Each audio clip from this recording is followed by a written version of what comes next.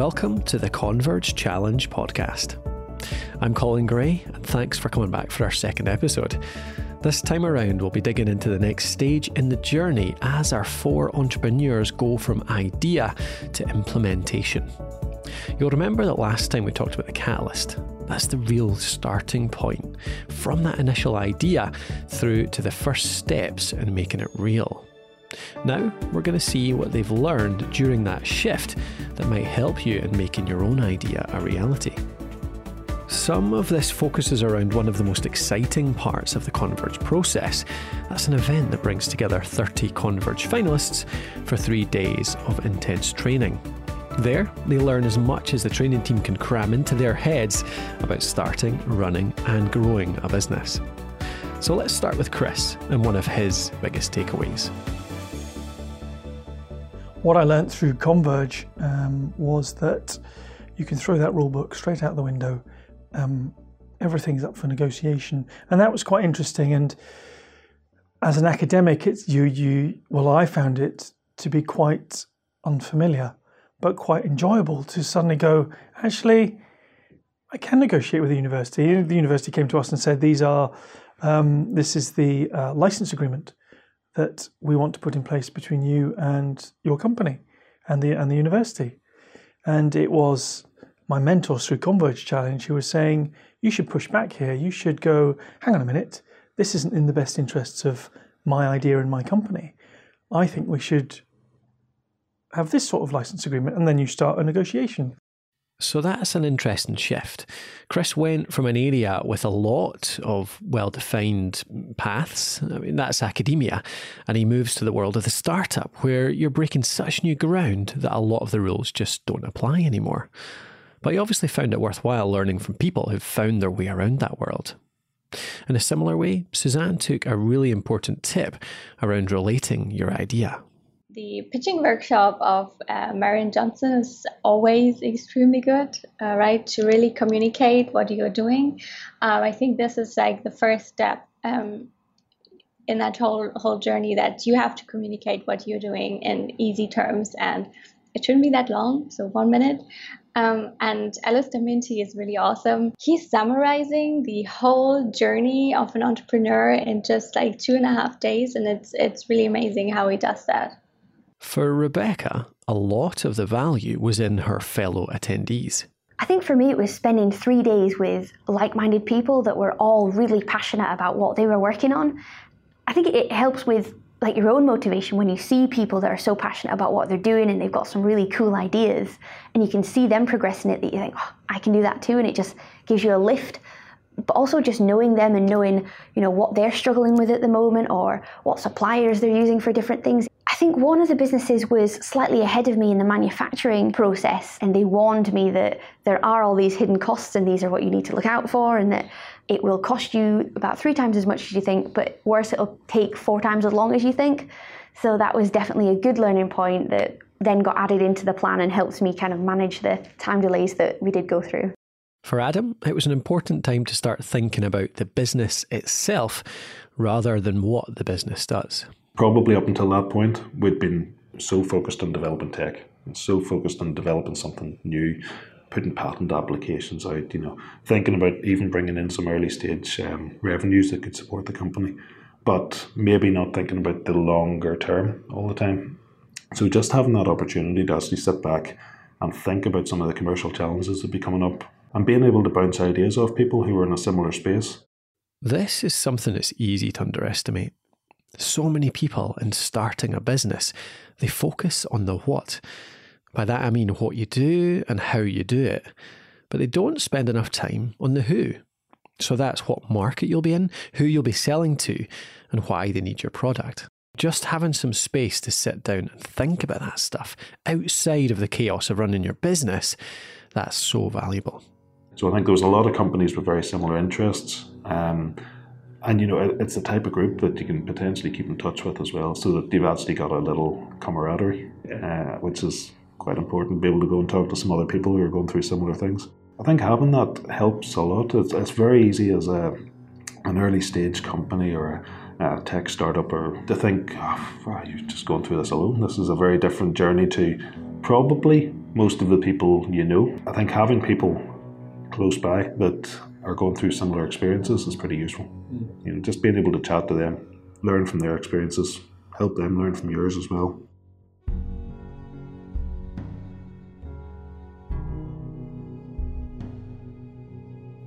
Don't underestimate this. It gets lonely. The people you lean on right now, they might not be able to help you in your new world. So you've got to take every chance you can get to know new people who are going through it with you. After all, when you're all in the same boat, you're right there to help each other out when the seas get rough.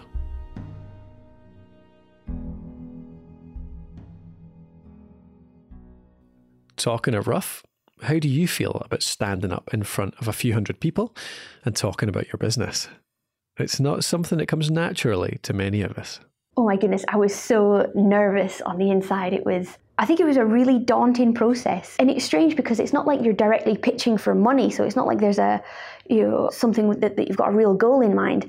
But I think knowing the caliber of the audience that's listening, you want to do yourself justice and you want to get across your business idea. Generally, it was what do I need to tell people? It was that slight confusion, if you like, of what are the important bits here? Because by that point, you've been working on something for 3 years and you're trying to summarise that in 20 seconds a year, if you like. That's pretty challenging. So really at that stage, it was about how do I narrow this down? So even the eventual winners got nervous. I wanted to share that to let you know you're not alone in having butterflies. It can be scary getting up on the stage, but you know what? It's totally exhilarating as well. I remember doing mine back in 2015. I was the same as everyone else there, totally fired up about my idea. And when you feel like that, it doesn't matter if you're nervous. It's just amazing being able to tell hundreds of people about what you're working on, what problem you're trying to solve. My heart was hammering beforehand, but you know what? I'd done the work. And the support you get ahead of time from Converge and their trainers, it's so good. It was Mary Ann Johnson at the time, and she was brilliant at helping you with that puzzle that Adam talked about there. How to distill it all down into 60 seconds. How to get the message across, how to show people just how much you care about this. So by the time you get there, you walk on stage, and it all just flows. I was staring out there at all those people, and you just get this feeling that they want you to do well. There's no one trying to shoot you down there. It's all support. And the words start coming. You tell them what you're doing, why they should care. You deliver your pitch. It's all good in the end. I walked off totally excited, really looking forward to hearing what people thought, to have those conversations with dozens of them from the audience about all that stuff I was working on. So, nervous? Yeah, but totally worthwhile. And one of the most exciting things you're likely to do this year. I've spoken in front of thousands of people since then, on dozens of stages, and I still use a lot of the skills I was learning back then. Even in hour-long talks about podcasting, about content or entrepreneurship, getting to speak to people, to share what you do, even for 60 seconds, it's a privilege. It's one of the best things I do in my work, and it always leads to good things. Actually, the results that I got out of it were far better than any other pitching experience that I've had. There was one journalist there that then wrote an article based on my pitch and talking to me on the night, so it got us some coverage there, and as it went out, other journalists picked up the story, so we actually got a lot of coverage off the back of just that one pitch, so it was incredible. So Rebecca, despite being nervous, obviously did a great job. What tips did she and the others have then for putting it all together? I think it's always really good to have set sentences that succinctly either demonstrate credibility or your key points of your value proposition. So I don't often use like a full 60 or a 30-second pitch when I'm talking to people, as I think that can come across quite unnatural. But I think it's really good to have those sentences that they've got a lot of power to the words that you're using, and just drop those in conversation. When I did the original 60-second pitch, I wasn't fully immersed in my idea well enough to have a flow over a 60-second period. I didn't know what points I wanted to get across, whereas now I do. And I know that these 60-second pitches, you need to get 3 main points across as often as you can in those 60 seconds, because it's not long, you haven't got much time. If you can get 3 ideas across, great, well done. And sometimes you're having to get very complex ideas across to people who may not have the same background as you. So you've got to think about who you're pitching it to. I think as soon as you're on stage and you know that you've practiced it, it just kind of kicks in and comes out naturally that you do just want to do your best at telling everybody all about what you're working on. So I think that's like the calm when you're there and you know you've just got to do a good job and you've practiced it, it just comes out.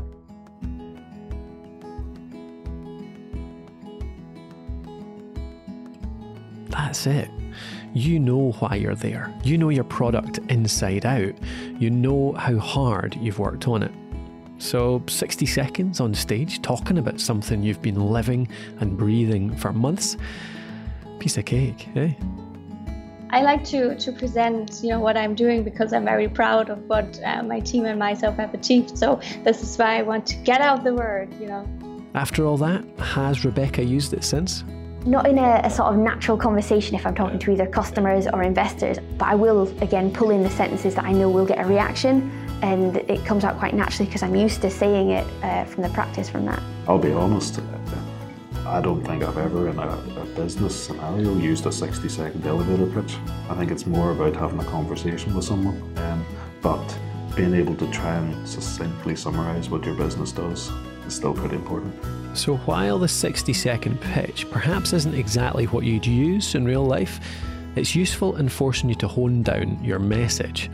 To build up a toolbox of descriptions, of problems, of solutions, all of which really hit home in normal conversation. And that leads right into the business plan. If you've not come across this before, a business plan is designed to show anyone outside your business what the business does and how it will work. And that includes the whole process. It means the problem you're solving, the market you're selling to, how you'll create the product, how you'll get it to market, the kind of team you'll put together, how you'll make money, and finally, predictions about how much money you'll make. To use the technical term, that's your financial projections. Now, there's even more that goes in, but that's the start. And if that sounds overwhelming to you, you're not alone. But Chris told me about the support he got from Converge in creating one. The training for the business plan was excellent. We were given a sort of, I guess you could say, template to work from, the types of things that we needed to consider. So as an example, we knew that because we sell lasers, we need to think about using a distributor in different countries, or maybe even this country. So I literally picked up the phone to a distributor and actually got the managing director of a distributor company who was kind enough to give us his time in explaining how the distributor ecosystem works, what we as a company should be looking out for, the pitfalls and the positives in working with distributor companies. It's those type of pointers that we got from our advisors and through the business plan process where we started to go, well, what do we need to be thinking about here? Distributors, manufacturing, quality control, these things all came out of the business plan template that we were presented with. That sounds like, for Chris, the real value was in the process, not just the end result. In creating their plan, they basically designed how their business would work. It was kind of like a validation process, figuring out every part of the puzzle. And I think for us, the sooner you can start recognizing the problems you have in front of you, and therefore the time you need to put into solving those problems sooner rather than later, and also identifying if a particular route shouldn't be pursued any further, because the sooner you discover that that route shouldn't be taken, the more time you save. And that's the one thing that you run out of very quickly. Adam discovered at this point too one of the key principles in business plans. And I know from judges' feedback that what we wrote at the time was not necessarily the clearest document in the world. And yeah, we could probably do that better. Keep it clear, keep it simple. We still maybe struggled a little bit to do that all the time. You've got to remember that this is something that'll probably be read by people well out with your industry. If you start looking for investment, you won't be speaking to scientists or inventors. There'll be business people who want to know what you do in the simplest terms possible. Talking about investment, Chris really brought home what the whole process is about. It's not just a competition, it's rehearsal for the real world and the next stage in your growth. So we had the original business plan for the Converge Challenge, and then we recognised that in order for the company to grow, we would need to go for proper angel investment funding from the angel networks in Scotland to begin with. It's at that point that we opened up what was now the old business plan and gave it a proper revamp, because by then my network of contacts had grown and advisors, people I could pull on, and so we used that advice along with the original business plan to draw up a brand new business plan that we could then confidently put in front of investors and say, look, we're much more confident in the facts and figures in this revised plan, please can we have some money? And we used EIE, which is Engage, Invest, Exploit. We were granted to pitch in front of a room full of investors. And that's where my presentation skills that I had honed over the last 12 months really started to come together, because we piqued the interest of 2 investor groups who subsequently invested in the company.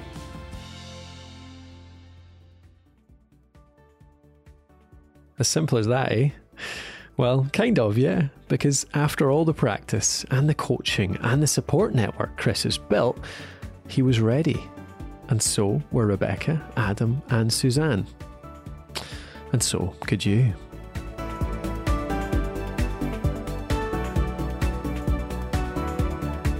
I hope you've got some starting points from the advice during this episode, but if you need more, you know where to go. The Converge team are there for you. Just nip over to convergechallenge.com to find out how you can speak to the team about your idea and how you go ahead and apply for the challenge itself. We've got a lot more for you in the show too, though. This time we looked into how to pitch your business. That was really focused on customers or partners, but next time our 4 entrepreneurs will be pitching to real live investors. And not just for 60 seconds this time, but 6 whole minutes, all with the aim of winning the Converge prize. We'll find out what they learned about making their business more attractive to investors and what they did once they got the money.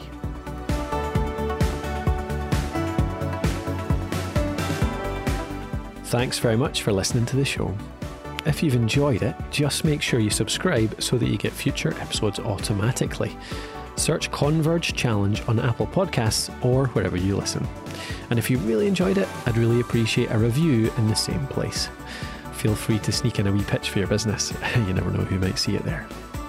This show was created by thepodcasthost.com for the Converge Challenge.